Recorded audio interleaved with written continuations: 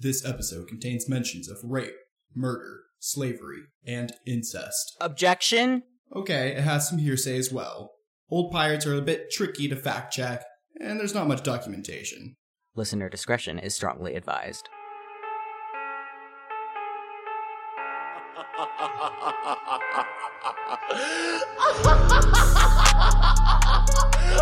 I'm not gonna hurt you.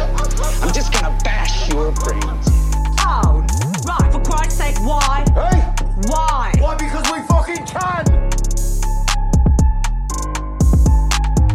We don't submit to terror. I commit evil to destroy the greater evil. We make the terror.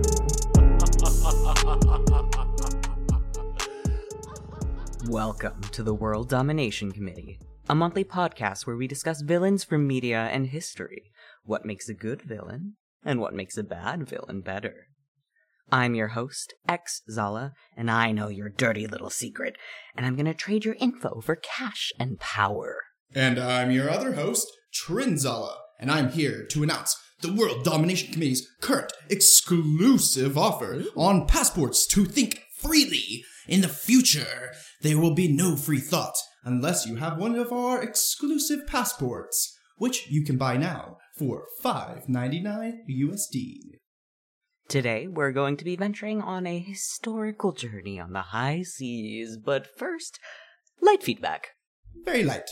So, episode 13 about Asami from Audition. I know it sounded like I was in a bathroom for half of the episode. You were and fine. I'll blame it on the pizza diarrhea. No. Audio can be tricky, especially with the guests, so We're getting better on it. we're learning. One If you step at a have any time. tips on dealing with 3 microphones, let us know. We probably need to build a studio. Yes. Probably gotta move out of a closet. I mean, I know it's like the whole premise of Of my comment. yeah. Yeah. But we don't have to be in the closet Fair. as podcasters. Fair. And also, surprisingly enough, our own World Domination Committee was ranked. Now, we of course should have been number 1, but we will gladly accept number 10 in the top 20 villain podcast on FeedSpot. Thank you very much for the selection. I mean, I won't gladly accept number 10. I want to be number 1, so help us get there, dear listeners. All according to Gekoku. Yeah, we weren't lying. That light feedback, that's all we have. Yeah. If you do know someone that's on the board of FeedSpot who would like to join our council so we can have influence over this villain list, please do send us some correspondence. Committee at worlddomination.ca. Alright, well, that was very light feedback, so let's get into today's villain. Today we are covering Zhang Yitso, the most successful and yet least talked about pirate. Yeah, it's kind of bizarre. When you, look up things about her online, you get, a lot of articles and whatnot, but you don't get as much first-hand accounts, I guess, because it was a bit tricky to document. Yeah, we're talking 1800s. But she was badass. Yeah. So, Zhang Yitso, also known as Shi Yang, formerly known as Qing Shi, was a Chinese pirate leader who plundered the South China Sea in the early 19th century. And she was so much of a badass that by the end of her career, she would actually get an aristocratic title, even though she was from low birth. And that aristocratic title would be Madame Zhong. Or Madam lady, or lady? Or lady. So I think for this podcast, it's probably just going to be easier and probably respectful for us to just call her Lady Zhong. Exactly. So, Lady Zhong earned her own title by fighting against the British Navy, the Portuguese Navy, and the Chinese navies. That's a lot of navies to fight against. There's a lot of navies to fight against, especially if all of them are teamed up together at the same time in the 1700s. And you're just a pirate, that basically comes from nowhere and creates an empire. Exactly. It's super impressive. And the reason she gets into the situation is because she's so prolific and infamous by causing all this terror along the coast of southern China and the South China Sea, where thousands of civilians are robbed, murdered, pillaged. sold into slavery, human trafficking, and like she almost sets up a sort of quasi-state inside of like this ocean territory in the South China Sea. Yeah, the Pirate Confederacy. So much so that it challenges the statehood of other nation-state actors in the area, to the point where she's handing out passports at some points. As you mentioned in your intro, yeah. Yeah. So how did you discover Zhang Yizhou, Lady Zhang? I had never heard of her before you being like, hey, we should cover her. I think I discovered her on an episode of Extra Credits, which is the YouTube series. Ever iconic. Oh, it's so good. It's so good. Just, kind of like one of those things where I put on in the background while I'm working, and then I'm like, oh, I haven't heard about this. This is an amazing story. And then, just be like, go and look all those things up. And I'm like, why is this not as prolific? And then fall down the rabbit hole from there. So Yeah, we're going to take you along with us. Today's sources, which we'll link in the doobly-doo, are Zhang Yizhou, the article by Mark Cartwright, Zhang Yizhou, the most successful pirate in history, the mini-documentary by Emma Nagus, Queens of the High Seas, from Overheard at National Geographic Podcast, A Chinese Woman Led the Largest and Most Successful Pirate Fleet in History by Blake Stillwell, Zhang Yizhou, panel by the Royal Museums Greenwich, Episode 174, The Pirate Queen Zhang Yizhou, by Teacup Media. Jingxi, The Pirate Widow Menace of the South China Sea by Biographics. It's like the YouTube video of it, with a primary source kind of mixed into the works.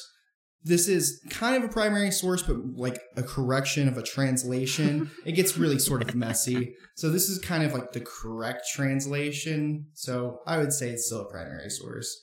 And it's the further statements of the Ladrones on the coast of China, intended as a continuation of the accounts published by Mr. Dariapul. and a very short amount of sources for today. Yes. All right, well, you ready to get into it? Yeah. Let's go sailing. Let's go the blunder the story. podcasties.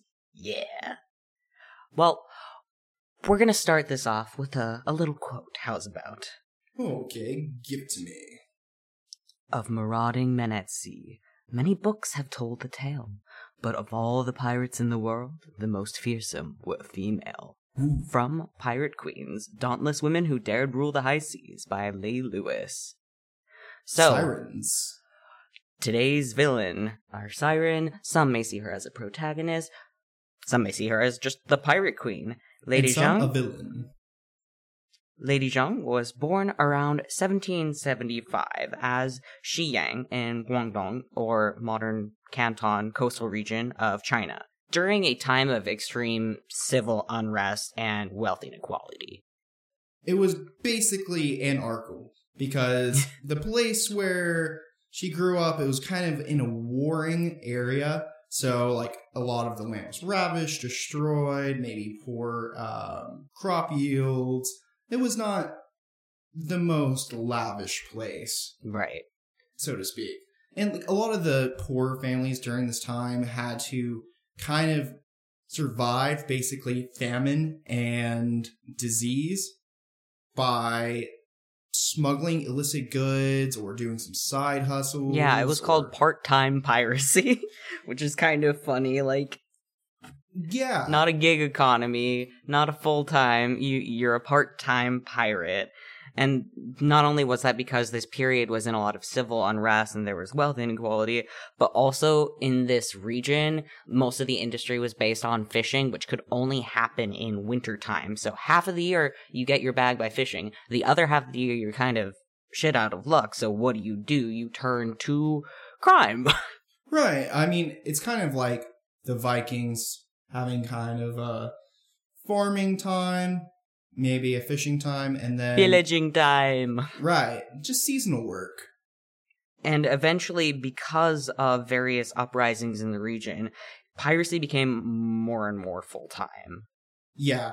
As things continued to drag out between what was like the Qing Dynasty and Vietnam at the time, there was so many like sides and so many betrayals and going back and forth that basically everyone kind of started just like looking out for themselves, and piracy became rampant, and they were just one side would hire pirates to go pirate the other side of like Vietnam, and like the Vietnam government was like, this is going horribly, and would like hire pirates to go like get the other side. And so like the only people winning in this thing were like the pirates, like the civilians not having a great time. Well, I would say that wasn't even winning. Like, there was no real collaboration going on by anyone, so everybody was getting fucked. Oh no, actually I think it would turn in favor for our villain today, Lady Zhang, and her eventual husband, actually, because this will be the turning point for their big arc into villainy. Yeah.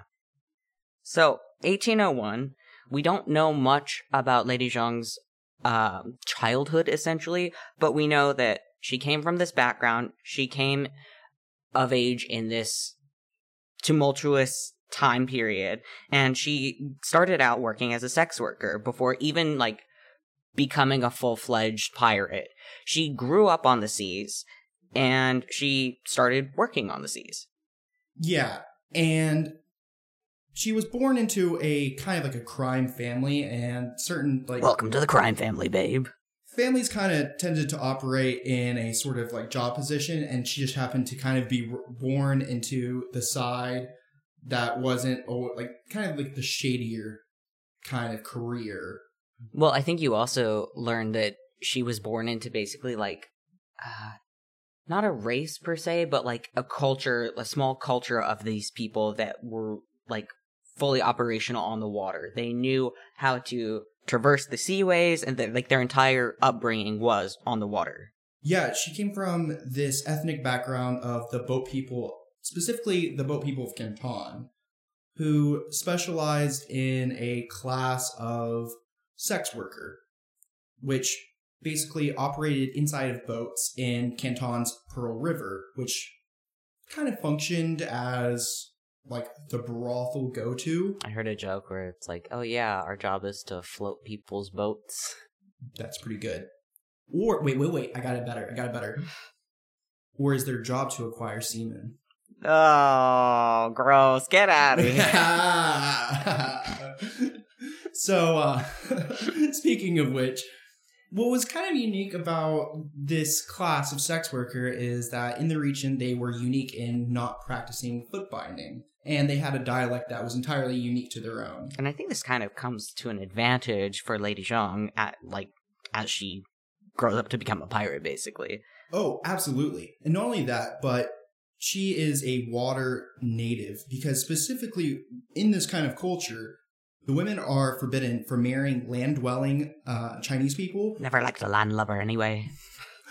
Or live on the land. So literally born on a boat, lives on a boat. Works on a boat. On a boat. She was made to be a pirate, basically. Yes, she was born to do this. Mm-hmm. Absolutely.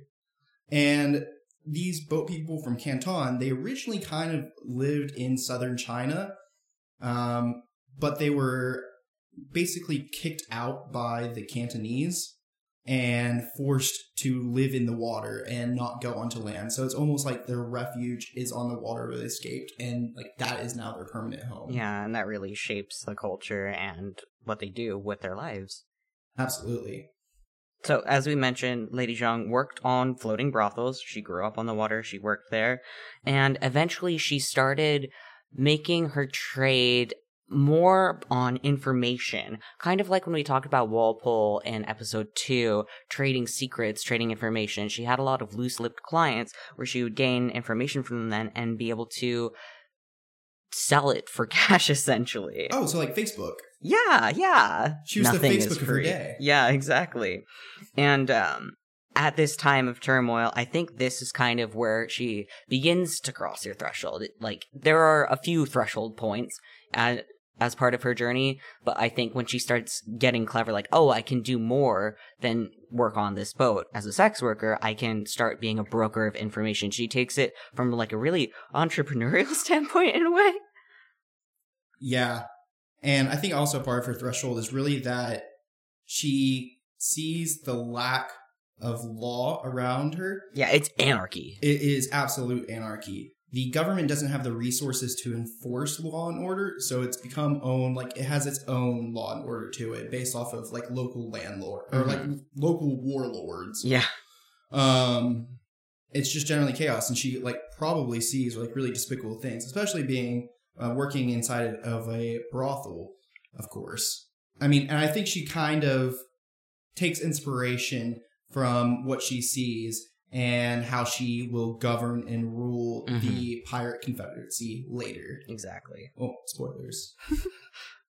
I also think that another part of this threshold would be that the boat people can be discriminated against in this area, and especially since she is from one of the like 4 prominent crime families at the time, she's probably kind of like looked down upon, and like going through the underworld is basically the only path she has. And so with someone with talent like that, that's obviously going to just shoot up through the ranks in whatever direction it's pointed in, and if that's the only direction she can go, that's going to be the way that she's going to rise. She's almost born into villainy, and she has no choice but to succeed in it. But she finds a workaround from being like, I guess, just a petty criminal to being the biggest and best, essentially.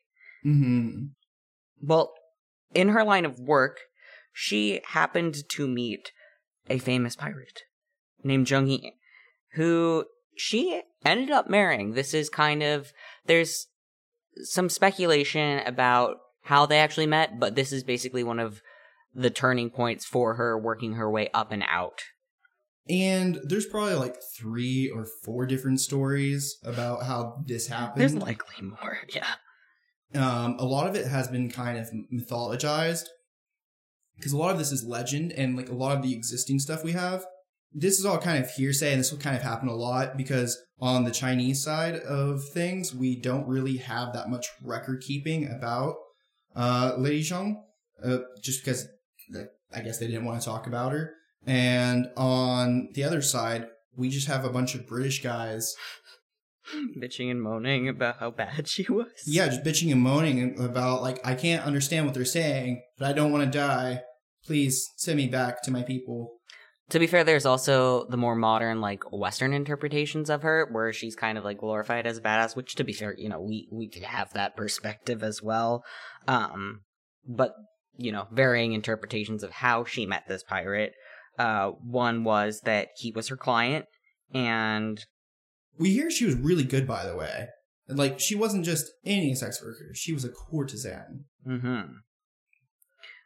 Another potential was that she was kidnapped by him, or that she propositioned him, oh, let's get married so we can make a business deal, essentially. Mm-hmm. With probably the most likely story that the brothel was probably raided by Zhongyi, and she happened to be one of the captives that he potentially bought, purchased, or perhaps just made a deal with as they would come up to make their rules later. Mm-hmm. So it's more likely that she was kidnapped, but... Yeah. Seems so. It seems just kind of like how this kind of thing goes on the waterways back in the day. Well, yeah, and that's how they got their first kid, essentially, too. Or theoretically. Yeah, it's like you need a family member, just go take one from that boat over there. That's the kind of thing we're doing over here. You know, your husband that kidnapped you can't father a child. Let's just go steal one.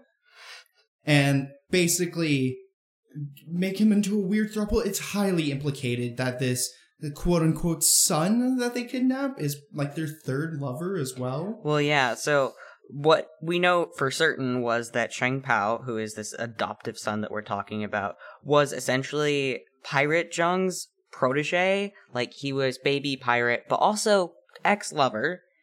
Lady Zheng and Zheng Yi get together, and then they go, okay, we're gonna adopt Sheng Pao. He's gonna be our kid. And that we fuck. Then, yeah, so we said incest hearsay at the beginning, but I mean, it's not blood related, but it's a very weird situation. It's very bizarre. Just like 15-year-old, just like in a fishing village, just yoink. You're ours now. Yep. It's so bizarre. So, in 1805, the Zhengs sealed the deal and unified their marriage. And they also happened to unify the coastal plunderers in this area. So, as we mentioned, Zheng Yi was a notorious pirate. Lady Zheng was the information broker and was made for the seas. So together, they were able to unify various clans in this region and start fostering more of a collaboration. They started this kind of contract with all of the other petty criminals / pirates in the region and kind of made it a professional thing. It's no longer part-time piracy. It's no longer just anarchical. We're going to start working together and strategizing.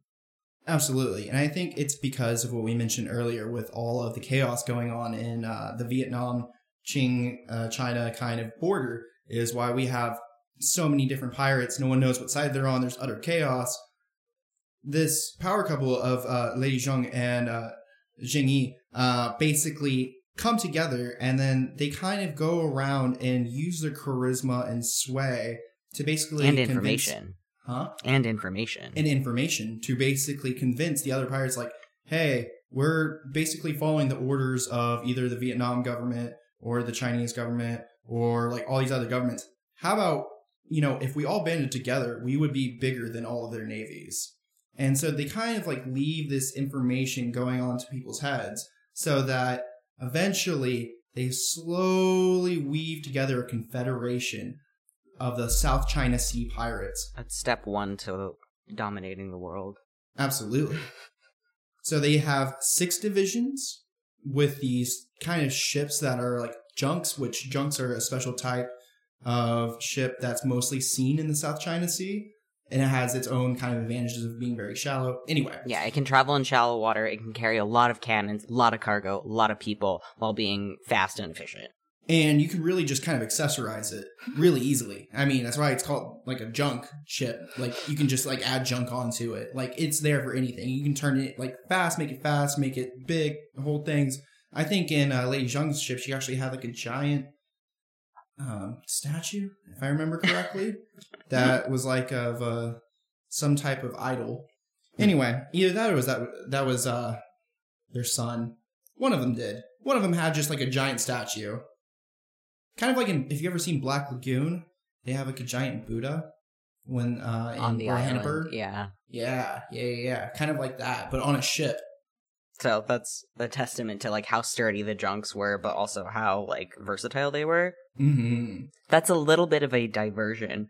Yeah. But like you said, the South China Sea was separated into 6 sections for the pirates to kind of stake their claim on, but in a collaborative way. In fact, this pirate confederation within 2 years had 600 ships and 40,000 pirates part of it. That was basically organized into different fleets, the 6 divisions, with all their own different colors, with specifically the leaders being Zheng Yi and Lady Zheng being inside of the Red Fleet, and that was kind of the biggest fleet. So also when they were kind of convincing everyone with their charm, their charisma, their information and whatnot, you're also probably doing like a little bit of like a, hey, join or be destroyed kind of deal. So not only was it advantageous for them to become like part of this pirate confederation, but also they didn't want to like, risk anything for not joining like the confederation. And like once it was all kind of like together, they would attack ships all the way from like Hong Kong to Vietnam, as well as like any foreign ship carrying valuable cargo. It was open season and no one could challenge their authority. And I think that's where kind of the temptations and motivations start to come into play as part of Lady Zheng's arc. I mean, growing up in her situation, I think there's always maybe been like a want for money and power, but also having this fleet now and having the accessibility to start like going after ships carrying cargo, they started seeing some nice spoils. The pirate confederations would pillage these foreign cargo ships for goods such as gold, silk, spices, silvers, porcelain, tea, cotton, yada yada, and they would start reselling these to merchants on the coast. These were valuable goods that people didn't have access to, and now we're able to get them. Imports, exports, don't you know? They also started looting and extorting some of these coastal towns, basically being like, hey, don't you want protection from these foreign armadas? Well, you can't do it yourself. I have these 40,000 men that can protect you, so just give us a little cash money and we'll keep you safe. Okay, to play a little bit of devil's advocate here, though, when Lady Zheng was growing up, there was basically anarchy. Mm-hmm. Now, one way to not have anarchy is to have a monopoly of violence. Yeah, Also, or paying for bodyguards in a way. And then, racketeering or just asking for protection, it's just kind of like taxes. If you really think about it, she's just making a government from nothing. That's very true. That's true. I mean, yeah. I mean, call it thievery or call it taxes. At the end of the day, it's the same thing. And someone has to pay for the guns. You know what I mean? Yeah. So, I mean, just to play devil's advocate No, you're not wrong. It's not just for the spoils and riches. I do think, legitimately, somewhere deep in her heart, she just wants law and order. And the money, the cash flow, and the guns... just helps enforce it. Yeah, that's just a mechanism to enforce the law and order. Yeah. So from one end, law and order. From another side, the European perspective, they saw this area... They want to take all shit! Yeah. And they saw the area and the pirates that haunted it. They called them ladrones, meaning thieves or brigands. So, thieves or brigands, or just some bodyguards or governmental figures. Yeah. And either way you take it, there's kind of a relevation or death here in our story. When in 1807, Zhang Yi is, like, out of nowhere, just smited. Just in some storm or like by a cannonball or typhoon. I don't know. It's kind of like wiped under the rug. Yeah. Maybe his son, what's his son's name again? Bao. Maybe Bao just gave him an ass fucking. It's just a little too hard. And they didn't want to write that down. I think that's hearsay. That is definitely hearsay. But likely. What kind of storm? Semen. So initially, there's kind of like a fear that, oh shit, like the main, like... our captain is fucking dead. Our main male, guy that's running this shit, back in 1790s, early 1800s. I think it's the early 1800s by this point. Yeah. I think it's 1802 or 1806. He died in 1807. Yeah. Oh, right. I just said that. Anyway. So they're the Confederation's okay, are we all just gonna have a civil war, disband, what's gonna happen here? And Lady Zheng immediately starts going into game mode. Absolutely, yeah. I think one could theorize she's been waiting for this moment in a way. I think it's safe to assume that she planned that something would go awry and knew that she would need to leverage the situation for her sake. She probably knew that she couldn't take power alone, so she ended up getting together with her dead husband's protege and adopted son, Chang Pao, and he was promoted to being the second in command of the Red Flag Fleet, and basically the chieftains from the late Zhang Yi appointed her as co-captain. Yeah, which is surprising, but actually more acceptable in some of these underground societies at the time. Yeah, there were ladies in positions of power. They're not talked about as much, but they did exist, and so she kind of knew how to game the system so she could be one of them, and everybody supported that, basically. And I think this is really where she tends to shine, because she's able to step so quickly and prevent a crisis from happening here. So could have easily turned this into a nothing story of pirates rise up, disband, that's just how the world turns.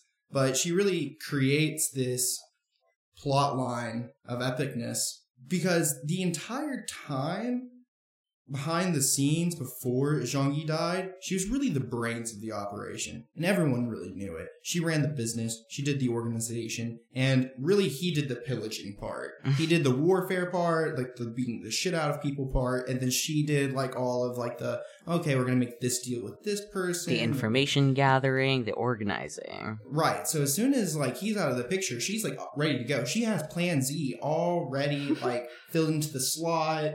She has Plan ZA. Contingencies upon contingencies. Wheels within wheels. As Lady Zheng came into her own, I think it's safe to wonder, how could you be so organized? I mean, at least for me, it's hard enough herding 2 cats, so imagine almost 50,000 people and pirates at that. Actually, it sounds kind of easier. I have 2 cats as well. It's pretty difficult. So, we already mentioned that she was very organized and meticulous, and she actually put a bunch of records in place, specifically for what they were stealing and how to distribute it amongst pirates so things wouldn't fall into anarchy. She also implemented a tax system, but we'll get into that a little bit more later. See? Anyway. Yeah, and in pirate life, like, laws of codes are not uncommon, but I think she actually introduced a very fair system, this very large fleet that could be flexible, but strict enough to keep everyone in line in just the perfect balance and kind of create an honor kind of system inside honor amongst thieves. And they agreed with it too. Like, they're like, okay, this is rational.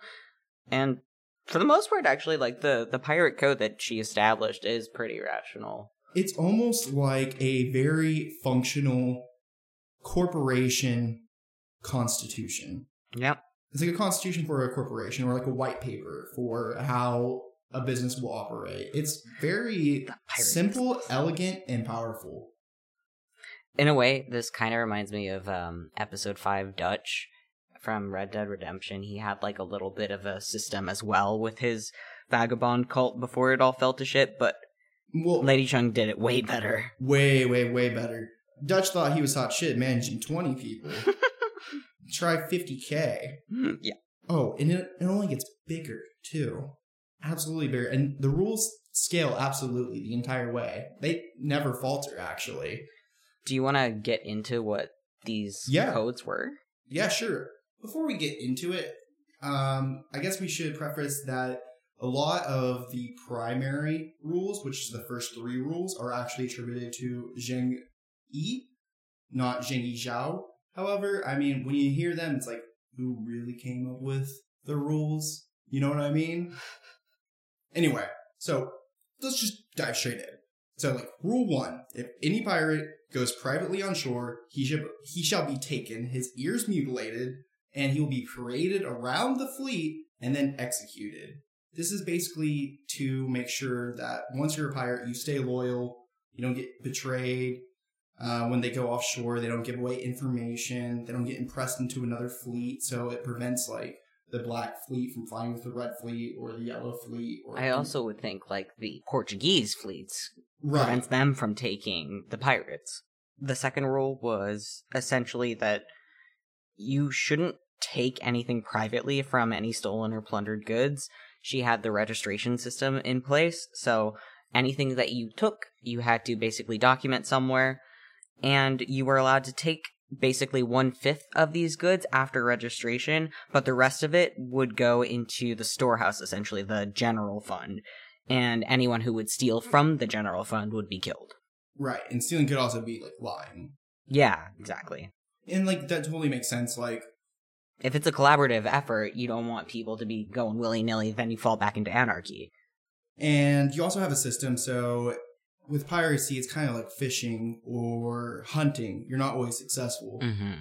So with a shared fund, you could have a more stable employment, so to speak. Right. If you were, like, a part of the crew or, like, the pirate thing. So if you, like, go out there and you're just not that good at pirating, at least, you know, you probably will still get some rice. Yeah, exactly.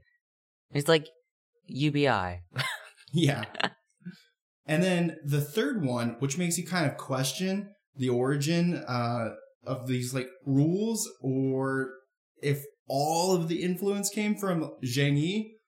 And the third rule is basically that any woman captured from a village shouldn't be harmed or harassed, and that all of like the women that are captive are to be registered with their place of origin recorded, and then given separate quarters. And anyone who like rapes them or like sexually assaults them or do anything like that shall be like executed. I think this is probably a direct influence from Lady Zheng's work in the brothels. Like, she probably saw some horrible shit happen and was like, yeah, we may be kidnapping people and stuff, but I don't want them to go through this.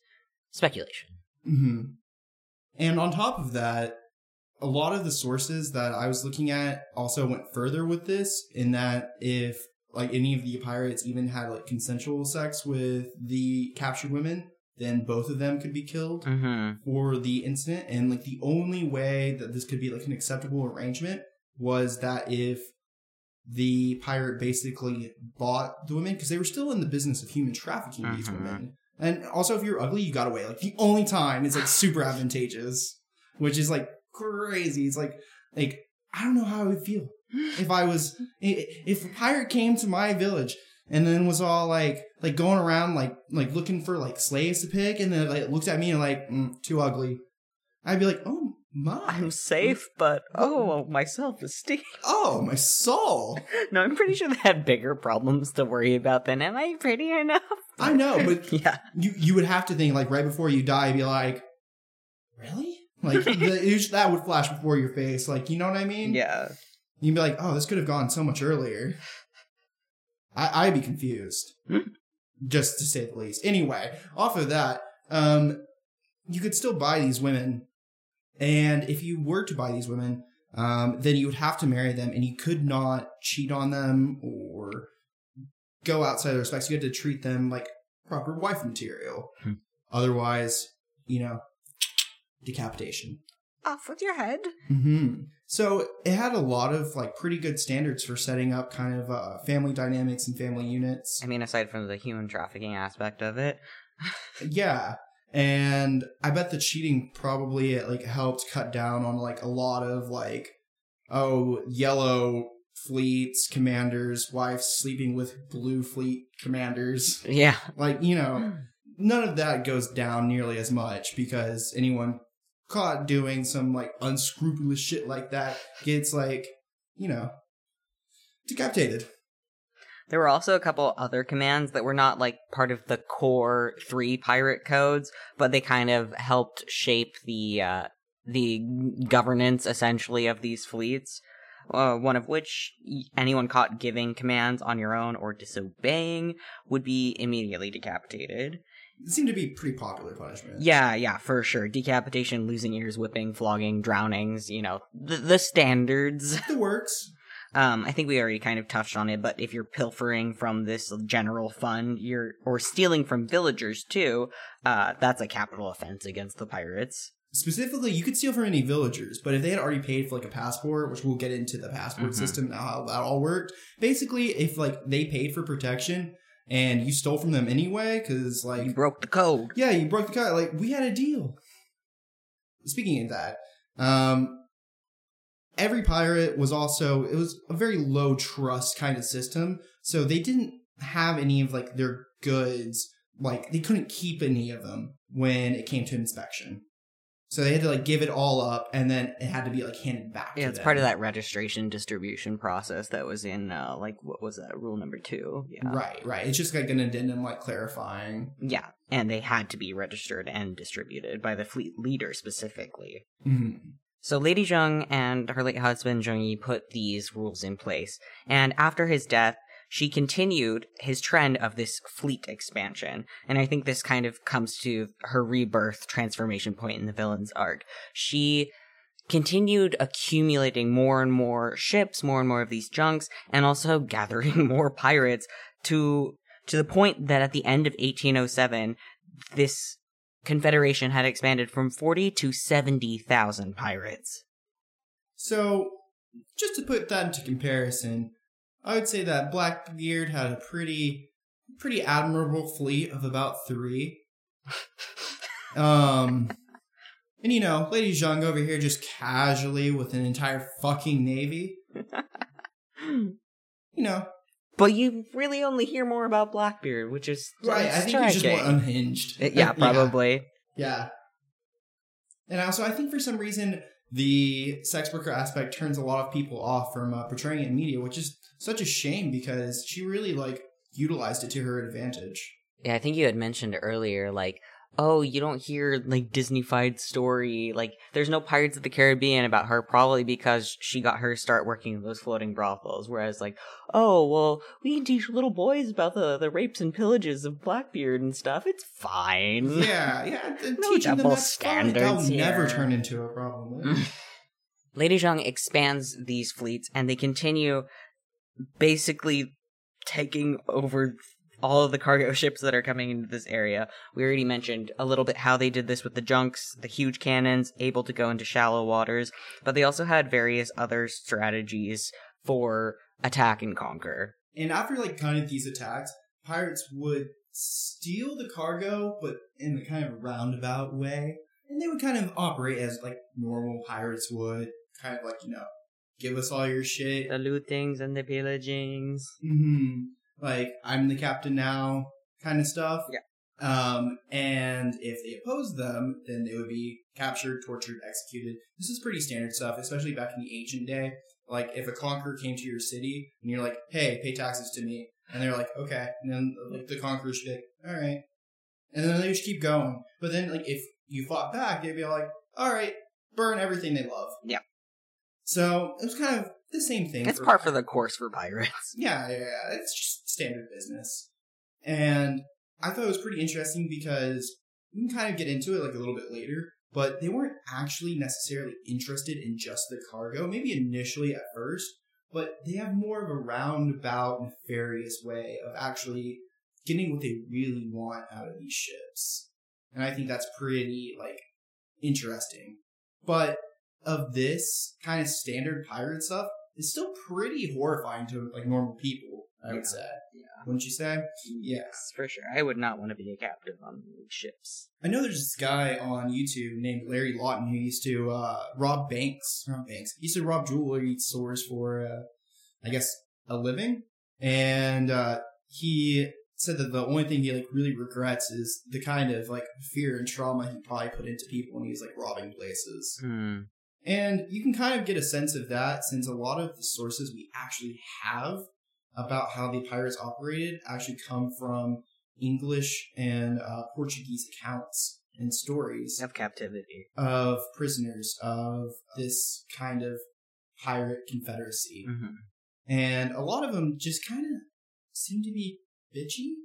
I don't know, about being a prisoner? I mean, I would be bitchy if I was kept on a rat-infested ship, forced to eat caterpillars, but... They also give them rice, at least. True. Maybe you wouldn't be able to stretch out your legs as the rats gnawed on you and, disease and sickness. But you at least got some rice and caterpillars. Well, they also had the option to join the pirate fleets or be flogged to death. So, I mean...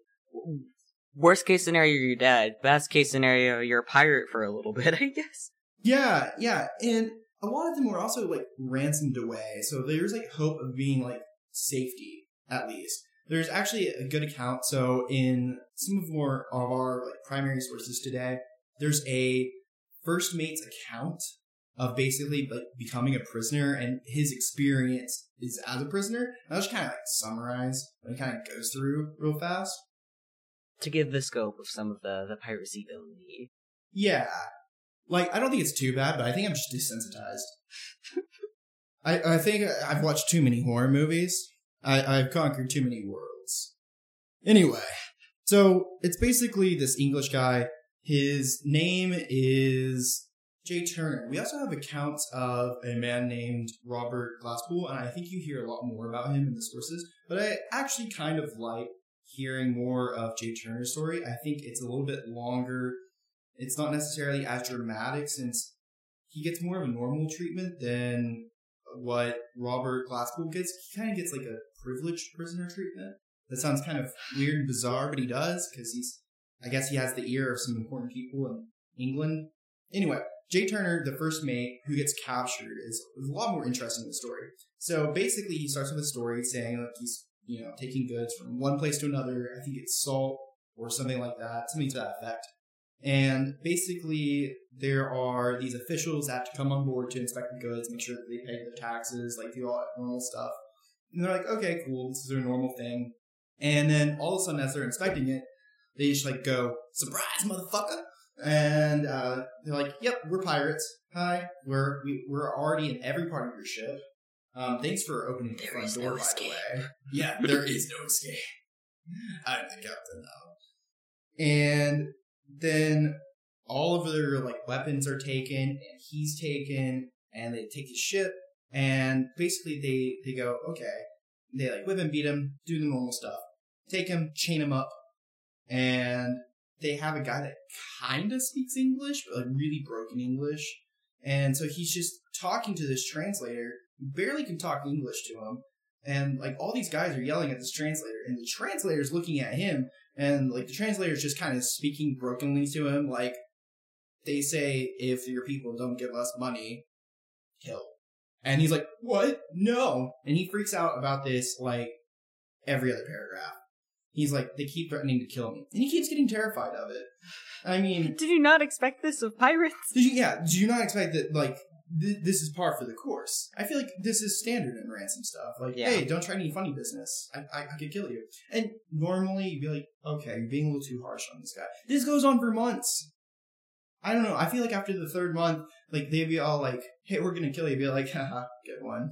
Like, I think Julius Caesar has, like, a really actually good story. When he was about 26-ish, he got captured by pirates over on the Mediterranean side. And they had him locked up in a cave. And he wrote some poetry.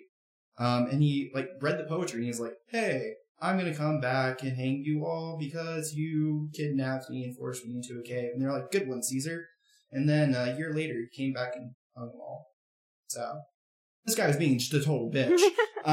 That's just my theory on the entire piece. But to have some bad experiences, he did witness a guy who did try to get away and did try to, like, get out and, like, do the things he was not supposed to do, or maybe was just not afraid of the broken English death threats. He got basically on top of, like, the main deck, and nails were nailed into the ship, and then he was beaten until he was vomiting blood. Like beaten over the nails? Well, no, just kind of like beaten in the face, but like he was nailed to the floor, so like, he fell down and would, like, break, like, and, like, so he was all kind of, like, twisted together and whatnot. And then after, like, he couldn't take any more and he's kind of, like, on the verge of death, that's when they basically undid the nails and they took him off to an island and they cut him up and made him into dinner. I mean, pretty effective. I would say it's a pretty good meal. Better than just rice and caterpillar. Absolutely. That's one instance, and that's pretty bad. But other than that, it's mostly that he's just kind of cramped at night from sleeping.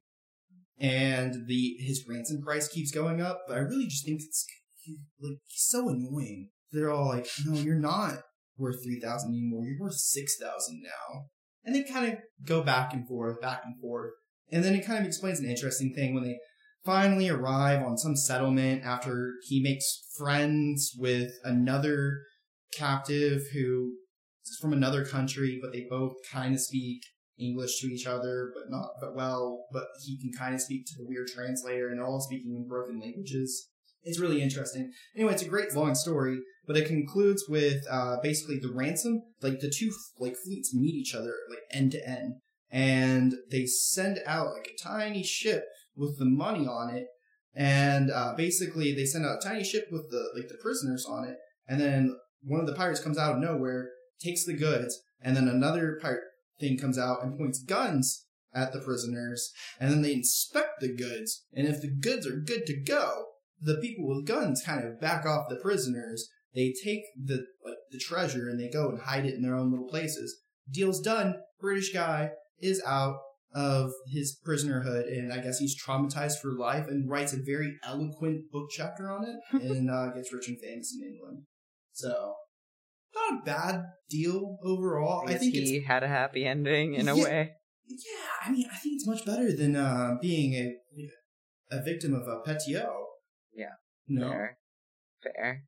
That's one account, though, but it sounds like most of the hostage taking, at least from the Europeans' perspective, was like, this is uncomfortable, this sucks, they get out okay, though. Yeah, it kind of sounds like more like it's business-oriented overall. They do sound like they do kill people whose ransom doesn't come, but it doesn't sound personal or like sadist or like evil or like some weird type of belief. It just sounds like we just want the money at the end of the day. Yeah. So, as Lady Zheng continues to settle into her role, establishing these rules, kind of doing the typical pirate thing, she starts turning her attention specifically to the salt trade, not just getting silks and stuff. The salt was more important in Guangdong. Yeah, and I think specifically the way that she entered like the salt trade, because she didn't really steal the salt directly, and this is what I was kind of talking about earlier.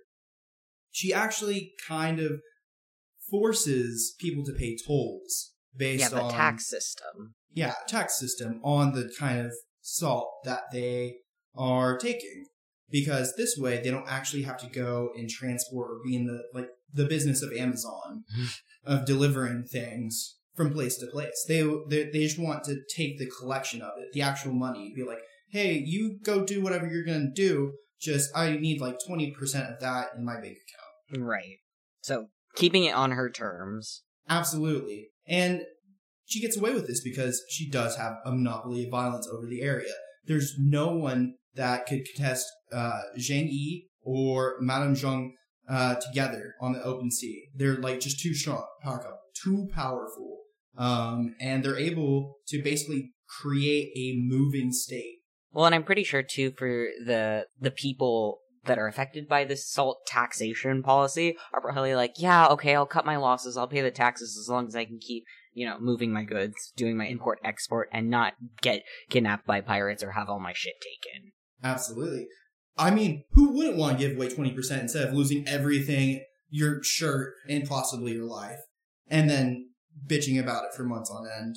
You know what I mean? Mm-hmm. By the end of this Monopoly game, essentially, Lady Zheng had all but 4 out of 270 salter ships within her realm of influence, within her taxation sphere. So, 1809, extortion money along the Pearl River Delta was the norm. And there's no way that people doing salt trade were going to get out of it, essentially. No. It's almost like the spice from Dune. It's pretty insane. Actually, humans need salt to live, so it's almost like it's a necessity, yeah. Yeah.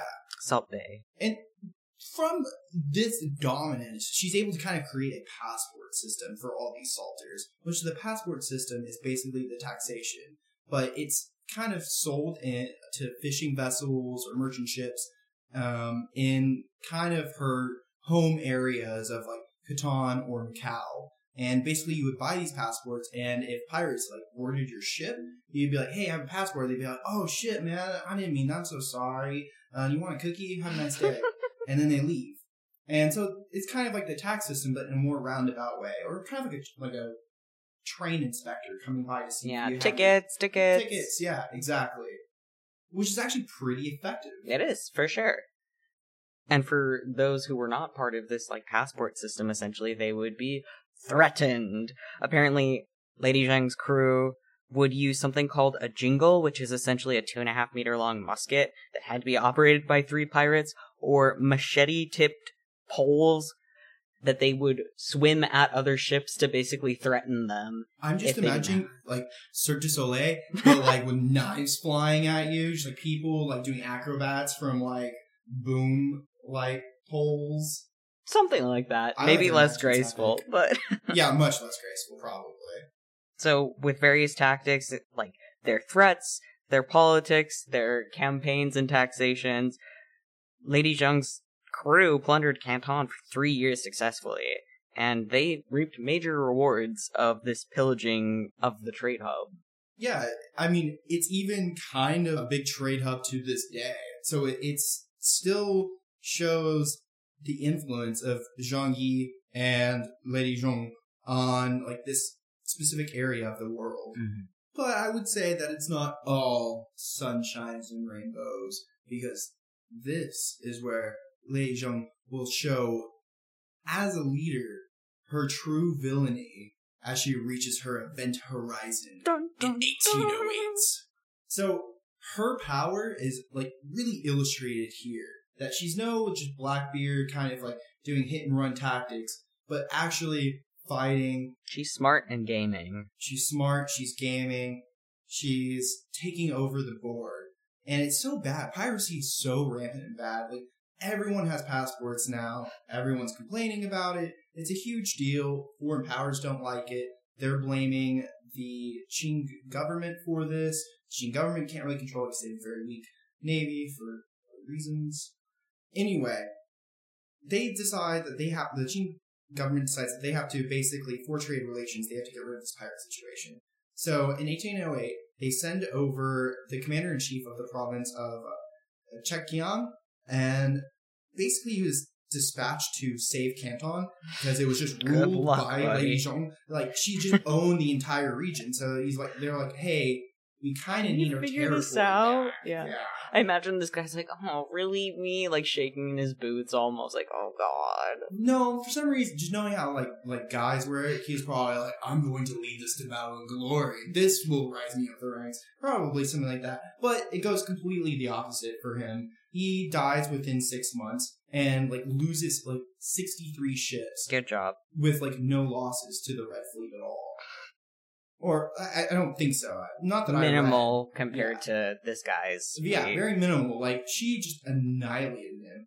And I think when we were comparing notes, actually, it was like, you also had a similar note. I think it's the same event, actually. Yeah, I believe so. This battle that you're talking about, at least from sources I read, lasted 16 hours. And after the complete devastation of this guy's fleet, he killed himself. Yeah, some really anime like fashion. So this kind of illustrated that she owns this territory. She's conquered this region of the sea. Get out of my swamp! Yes, this is her sphere of influence. This is her navy. This is her area. You will pay the passport, or your salt belong to us. And she starts to move further. I think she gets a bit greedy here, actually. This is where like her villainy really starts to show, as she starts to exploit some of the land regions in the Pearl River Delta area. Yeah, the coastal regions from which she kind of originated and had worked with in the past were starting to be targeted by her. She's no longer just making people pay taxes on the sea or merchants pay taxes. Now she's going to where people live and asking them for protection money. And she basically does this by going outside of a coastal town or a fort and just start barraging it with cannon fire.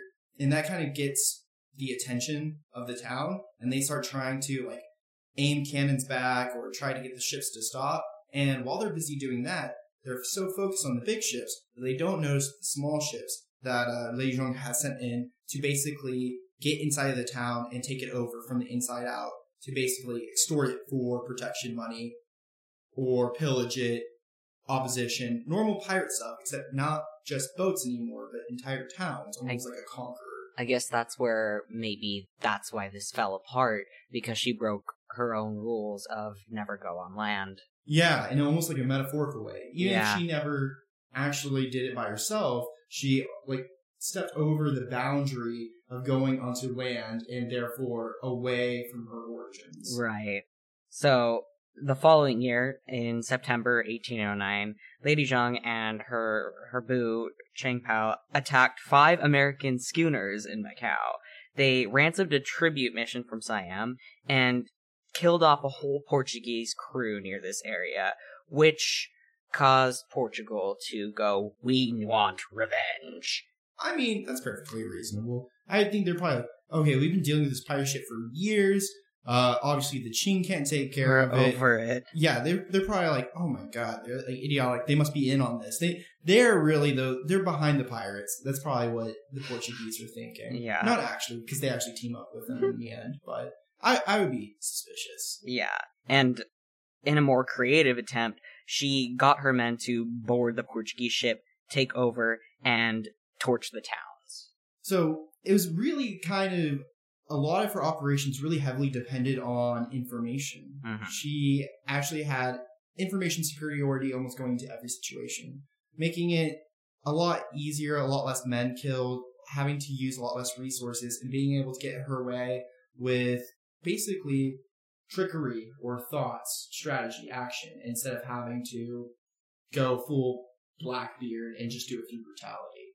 And maybe that's part of the reason for such huge success, and also for kind of the wild story that's about to occur. In total, Lady Zheng's sustained campaign of terror saw over 10,000 civilians dead. And that was like just within a tiny area of Canton, right? Yeah, 16 miles, essentially, 25 kilometers within Canton. So, complete devastation by land and sea. And that's just a small region, not even talking about some of her other bases in maybe Nepal or Macau. like, various regions. That was just near Catan, which is pretty crazy. The numbers. The numbers. The numbers, basically. They mean death. Yes, Lots in and this lots case, of lots death. and lots of it. Yes.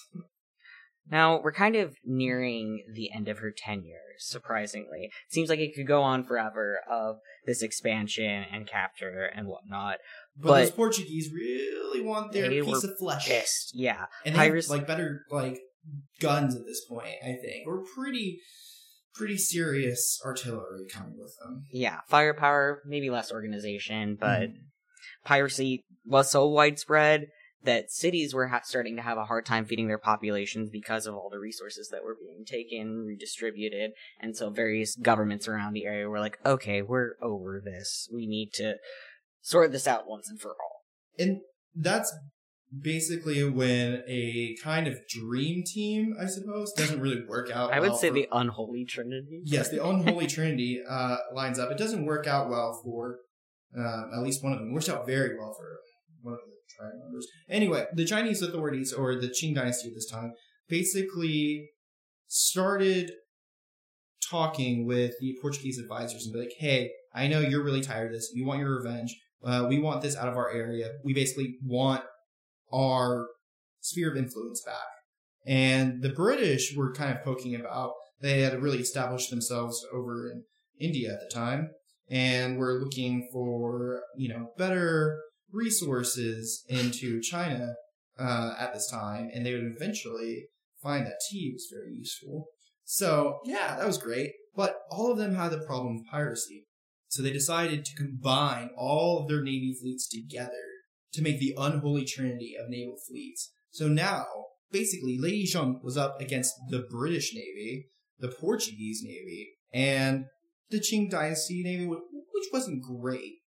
But they did... It had some powerhouse behind them. Yes. So, with this unholy trinity, the Qing come to the table with knowing a lot more about Lady Zheng's habits, plans, hideouts, bases, supply lines, all that sort of good stuff. So they come up with a strategy to attack her basically at the center, to go straight after the head of the snake. And that is at Lantau Island, her home base, where they plan to attack and end the fleet for all. Since the Qing have this plan, they go over to the Portuguese and be like, okay, we have this plan, we just don't have necessarily the manpower or ability to do it. Yeah. So the Portuguese say, hey, we're going to hook you guys up with 100 pieces of artillery, which is a significant amount of artillery back then. And then they say, okay, and then we're also going to give you 1,000 men. And then y'all can kind of build up some ships, get that all sorted out, and we can go back and forth. And then on top of that, there was some ships sent from the British Navy, some ships sent from the Portuguese Navy, and then obviously you had the Qing Navy, all kind of coming together and organizing, planning on attacking Lady Zheng's home base. However, we know she's an information broker. She heard about this plot through a spy network, essentially, and launched her own preemptive strike. Yes, in November of 1809, at Mon, she basically hit the Portuguese ships, kind of doing the same tactics, and sizably winning. However, kind of the winds didn't go in her favor. She was heavily outnumbered, heavily outgunned, and it started not going very well for her fleet. So they had to retreat back to Macau in order to survive. So this is kind of where her luck starts to change a bit. I think the seed of discourse was beginning to spread a little bit within the Pirate Confederacy. Not only was there amnesty starting to be offered to pirates and jobs in the military, but also like interpersonal conflicts, really. The different fleets essentially were no longer cooperating as they used to. Yeah. She was really stuck back in kind of like this cove kind of area with the fleets on either side, and they kind of be back and forth, but they really couldn't get the winds to escape this kind of siege, and they couldn't just like leave their ships behind, because then they wouldn't have any navy or anything to pirate with. So they were kind of stuck here, and their funds were being drained slowly. So it felt like kind of an inescapable situation where they were being bled dry, and the government was offering a pretty good deal. I mean, a job in the military, like amnesty for all of your crimes. You like rape and murder and pillage like village after village after village, and then like the government's just like, hey, we're okay with this. That's a pretty good deal. Yeah, no kidding. And yet, she still holds off on this for a while.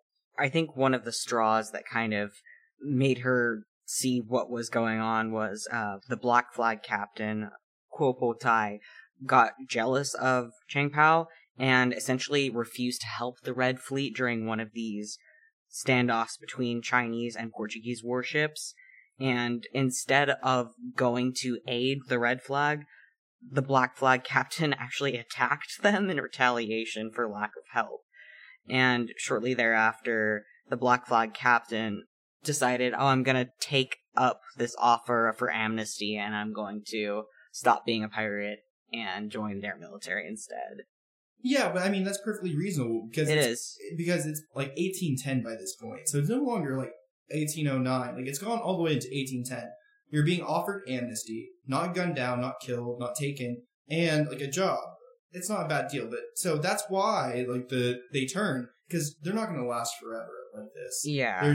It doesn't seem like there's a good way out of this unless a stroke of luck comes their way, and it doesn't seem to be. Well, maybe this was their stroke of luck, the amnesty. Right.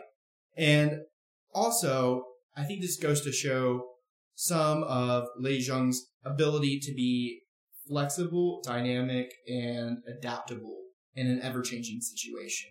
Because instead of just being like holding strong and getting and going down with the ship, she kind of changes like Ching Pao's kind of like mindset, and like also like the direction that they should take. Because at this point, they are so big and they've been operating almost as a government. Wouldn't just joining the government not be that much of a change? Yeah, essentially. Kind of thinking about it. You'll be attacked way less if you have this new alliance, essentially. But that's not enough for the Queen of the Pirates. Come on, you kidding me? Lady Zhang gave up her piracy in style. Absolutely. She fucking slayed by 9. I mean, we'll get to it. She absolutely owned everyone in the situation. She came in, she basically surrendered herself, but she surrendered herself knowing full well that she would get a pardon already. But she didn't surrender herself just to get the deal. No, she came to fucking negotiate. And somehow, through some bizarre magic, I think she blackmailed the negotiator. I think she blackmailed him. Absolutely. Because she showed up and she's like, hey, I want everything that y'all said, except also I want to keep all the treasure. Y'all can have the ships, y'all can have the weapons and whatnot, but I want all of the treasure. I want the full pardon. I basically want to keep some of the ships. So I said surrender all the ships, but she was like, actually I want to keep some of the ships.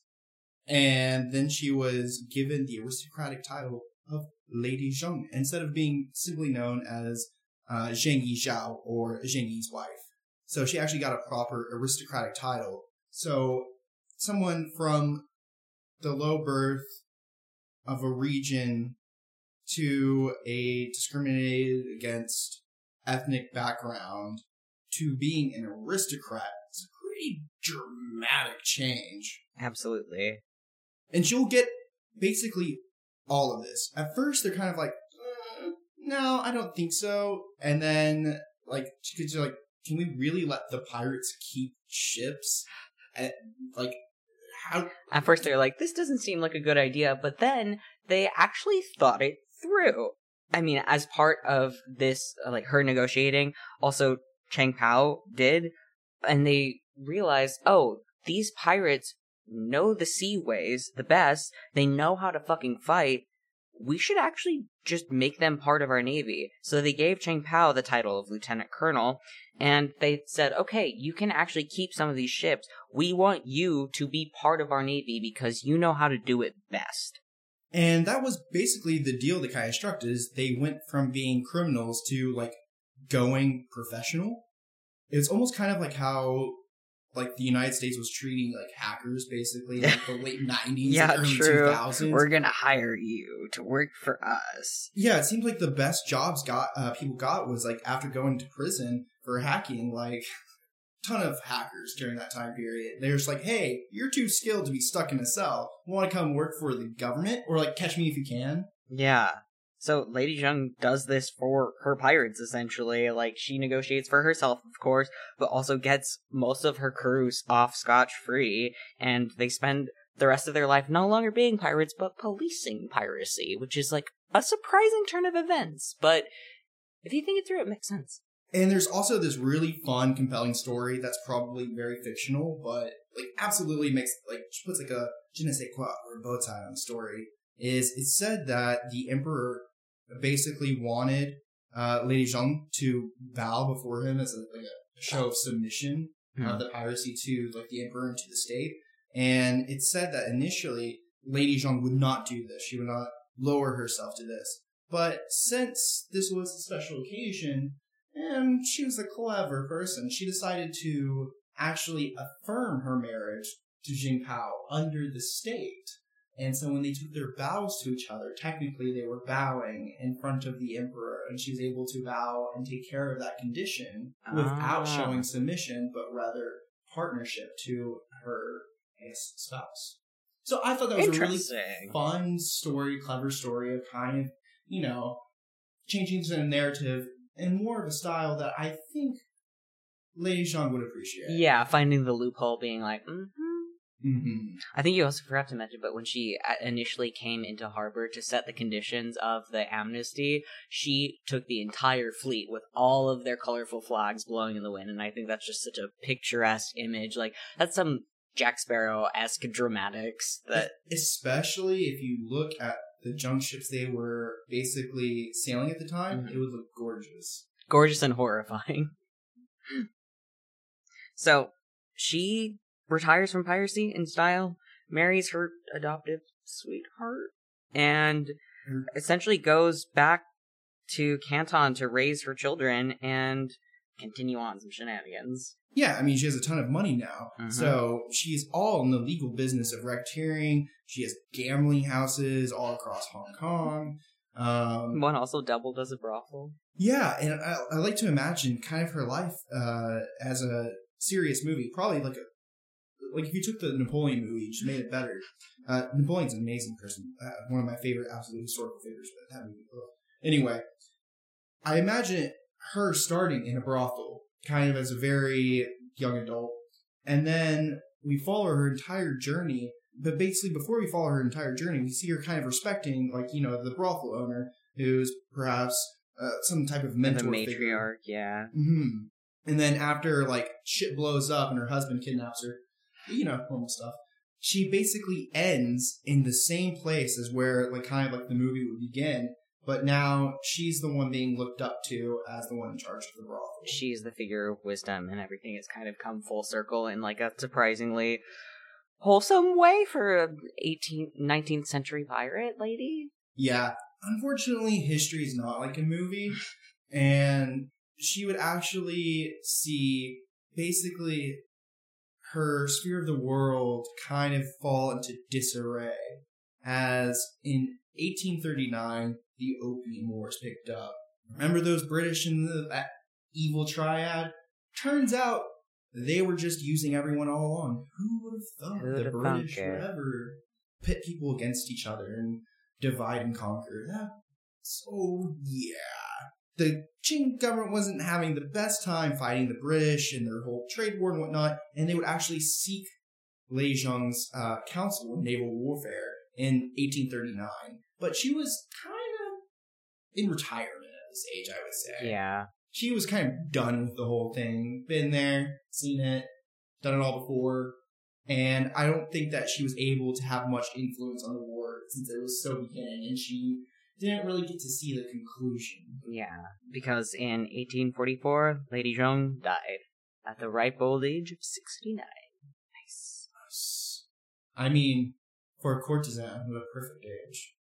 Exactly. So, crazy life, Absolutely. wild stories, but surprisingly, like, wholesome in the weirdest way. It's really hard to tell if our villain today is an anti-villain or an anti-hero. It's quite difficult to distinguish. I think looking from a modern lens, she'd probably still be considered a villain with the human Decapitations. trafficking and decapitations and stuff. But Slave trading, there's some really interesting elements to her story that make you like kind of want to root for her. Actually, the worst one, taxes. Putting bureaucracy in piracy. Hey guys, April's coming up. Just reminding everyone out March there. for certain other people. Oh, okay. Yeah, that too. You can also get extensions. We would drop an ad to irs.finance, but they've been seized. Yes. Well, speaking of trading information, our threshold for today's villain is literally the trading of information and brokering, kind of going off of blackmail, of like learning things in brothels, knowing people's... learning dirty little secrets. Kind of like how in Altered Carbon, the main character's sister operates. Her character arc follows a very similar narrative with powerful people and gaining power through that method. Yeah. Especially in a place that has almost no rules and is just poverty-stricken and just entirely brutal of might makes right. Lady Zheng's mentor, I think, at face value would be her husband, Zheng Yi, the legendary pirate, but I also think there was a lot of cultural influence for her being brought up on the water that really shaped her pirate codes that is not mentioned nearly as much as being a mentor for her. And I think that kind of ties into some of the temptations and motivations of like the power and the money, but at like kind of like a very core, almost just a sense for stability and prosperity amongst her family, not only her family, but like kind of her culture, her region, her people. Yeah, exactly. It was basically that the government wasn't doing its job, and so she did it for them. Exactly. Even if it, like, the means were pretty suspicious to get to the good ends that she was seeking. I mean, most governments' means can be suspicious too, but that's another story. Yeah, really nail your feet down on some of those points. Her revelation death is pretty straightforward. I think her husband dying would be the obvious one. Being smited out of nowhere. It's like a part of her died, probably. Yeah, but it led to her rebirth because that's how she got to becoming the captain and expanding the fleet. And then she really reaches her true event horizon when she basically preemptively attacks the Portuguese ships and basically declares, "Motherfuckers, I'll take you all." Yeah, which kind of leads to the downfall of the piracy cohesion in the Confederacy. Mm-hmm. And that's what I would say her atonement resolution is probably, I guess, changing her mind in a way? Yeah, brokering that deal with the opposition to work towards stopping piracy, but in a way making it so that her fleets had a better outcome in the end. It's almost like the entire thing just stopped by Lady Zhang being like, "Hey, everyone changed their mindset." And then everyone just did. It started with that too. So yeah. She's very convincing. Very convincing. A real life reality bender. And obviously her legacy like lives on today in like lots of media. A ton of media. You see her influence in Our Flag Means Death, Doctor Who, Pirates of the Caribbean, At World's End. There's even elements of the anime Black Lagoon kind of thrown in there. But yeah, the whole modern. South China Sea environment with modern piracy. Yeah. The kind of poverty-stricken sex worker to queen of the underworld story that is portrayed in so much of our kind of noir media that we see today. Fair point. Yeah, I mean, like, it follows, like, the same kind of, like, plot lines a lot of times. And although she's not talked about nearly as much as your Blackbeard or your even fictional characters like Barbossa, she does remain to be the most successful pirate in history. I have never heard a pirate that's commanded so many people and such a vast region. Yeah, you hear, like, about, like, people like Edward Prince, which seemed like if I remember correctly, some noble guy that was just prancing around with ships and kept getting them stolen, saying he was a pirate. And then you have over here, Lady Zhang over here, like, 70,000 people, orders of government, taxation systems. Like, hell, I thought she was about to put in plumbing next. Well, as an archetype, what do you think Lady Zhang would be classified as? I would say that she would probably be... Like you were asking earlier, is she an anti-villain or an anti-hero? I think she's kind of the classic villain mastermind because she is brilliant and ruthless. And she, I guess maybe not the full extent of the classic villain because she's not like making diabolical plans in direct opposition to a single protagonist. She's kind of ruthless overseeing it for her gains. So I think there's some of the classic villain mastermind in her. I think that'd probably be the most accurate. The only other thing I can think of is kind of like the criminal narrative, kind of like the heist, where it's in it for like the money, the power. Yeah, that's like the baseline motivations. Yeah, kind of just normal criminal villain stuff. You could also say that she's kind of machine-like in some instances, but that might just be kind of part of her mastermind sense or, vibe. Kind of like the lifeless, emotionless, cold, calculating. Well, that might also be because we don't have many documented accounts from, of her perspective, really. We hear from the people who were captured on her ships, but we don't actually have any writings from her to know what she was like day to day. Yeah, and I know we've been kind of like a little bit... Loosey-goosey. Loosey-goosey. It's more of a paper cut. Ton of work coming down the pipe right now. But anyway... A lot of this stuff can also be attributed to Zhang Yi initially, and then also like a lot of it to Bao. But it seems that, according to a lot of different historians' opinions and whatnot, or mostly my opinion on articles of other people's historians' opinions, that sort of thing, where they believe that really it was Lady Zhang who was the brains the entire time, and that her child people were basically just the enactors, the enforcers of her master plans. Yeah. And she was really the one doing all the real captain. Like you said earlier, she was organizing and they were plundering. Yes. Like, you have to have both to be a pirate, essentially. But that would make her the mastermind. Exactly. And not like the... henchman? Or, yeah. Yeah, basically... What about her alignment? I think she would be lawful evil because of all the bureaucracy she put into place. Mm-hmm. And then she really uses that bureaucracy to kind of, decapitate people.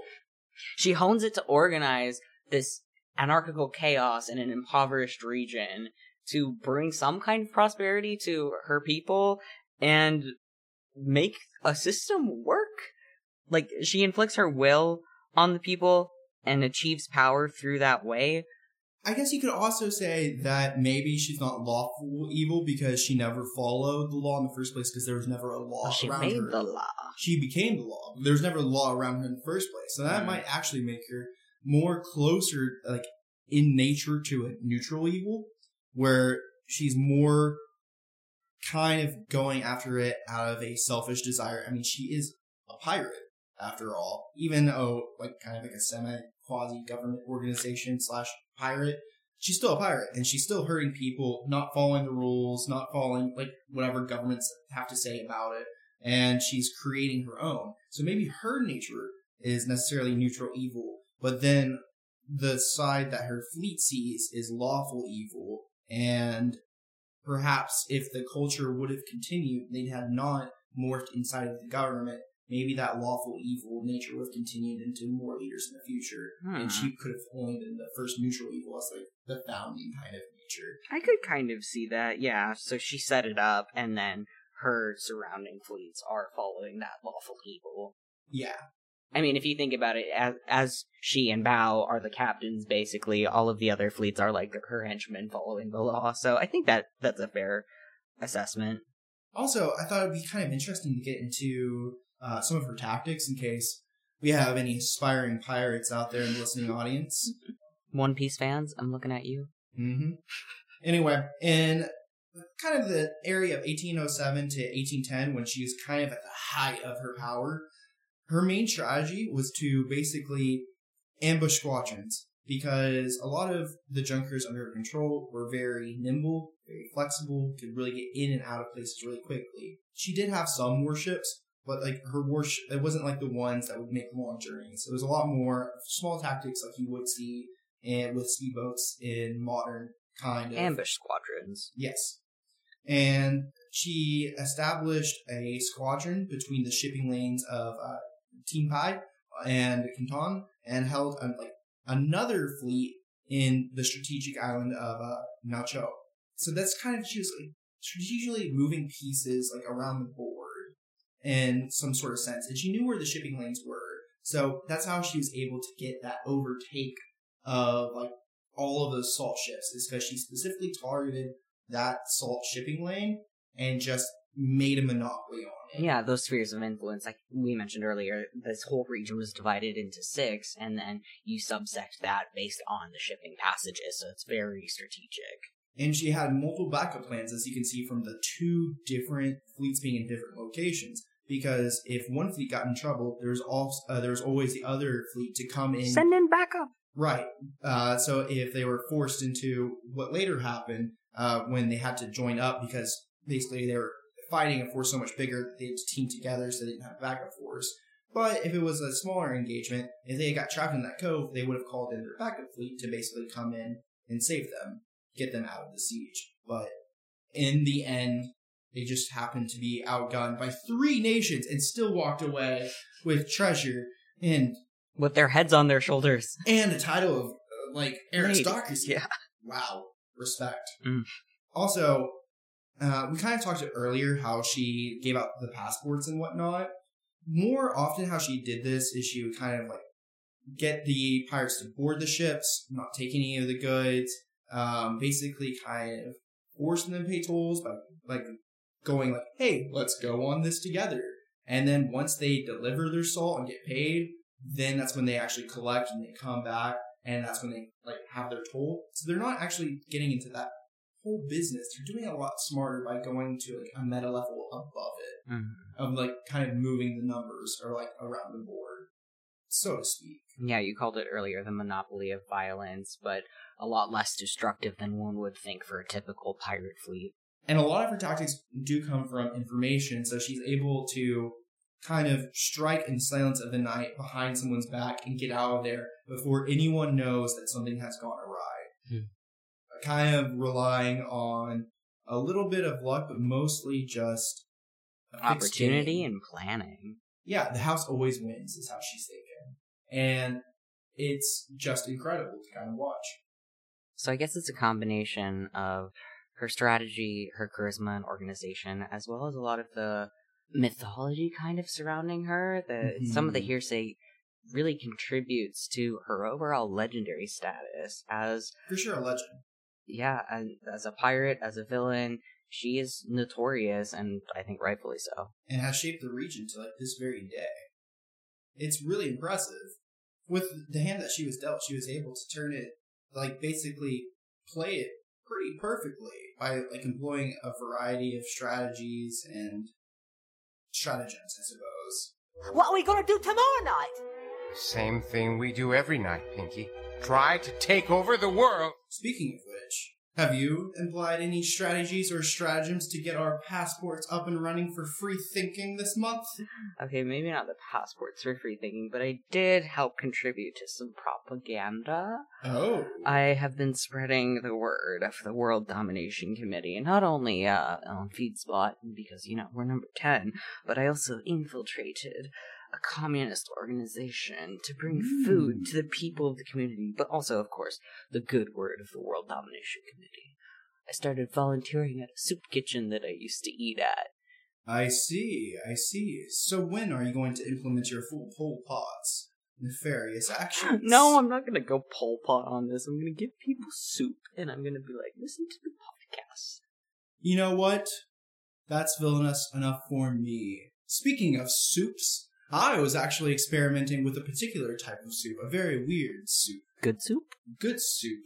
Interesting soup. Confusing soup, absolutely. I was experimenting with love potions, for no particular reason. I mean, it was Valentine's Day. No particular reason or incredibly vague ambitions. Anyway, I happened to spill one, so that was quite unfortunate. And messy. Yes, very messy. But luckily, I was the only one around. So, let me just say, I have great taste. If you would like to be a part of the World Domination Committee and love me, sorry, I can't control it, it's the potion. Follow us on whatever interface that you listen to podcasts on and leave us a review. And help us get past number 10 to number 1. Infiltrate the Wired with us at worlddomination.ca. Send us some villainous correspondence to committee@worlddomination.ca. Stalk us on Insta at World Domination Committee. See what shenanigans I'm up to, which is not really much. The blog still is under construction. It's been crazy. Perpetually under construction. The love potion really threw me out of whack. It's really hard with mirrors now. Anyway, see what I'm up to at tryn.tech, TRYNN.TECH. Proliferate the gay agenda by reading What We Do in the Closet on Topbox. Well, that's all, fuckers! This podcast was brought to you by Bad Baby Productions.